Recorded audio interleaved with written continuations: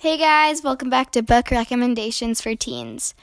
For this recommendation, I'm also going to go with the graphic novel kind of theme, and I'm going to recommend Sunny Side Up, Swing It Sunny, and Sunny Rolls the Dice. They're all in this series together.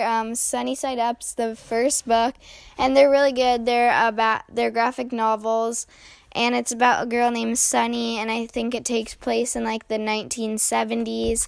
It's about her, and her brother is, bad. He, smokes and, is a bad kid.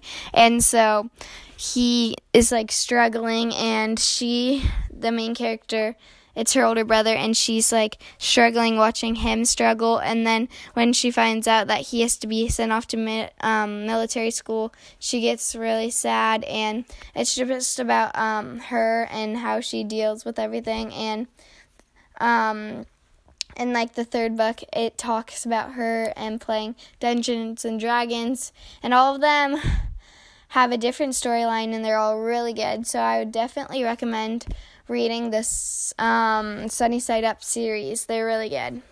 So thanks for watching. Make sure to read those books, and we'll see you next time. Bye!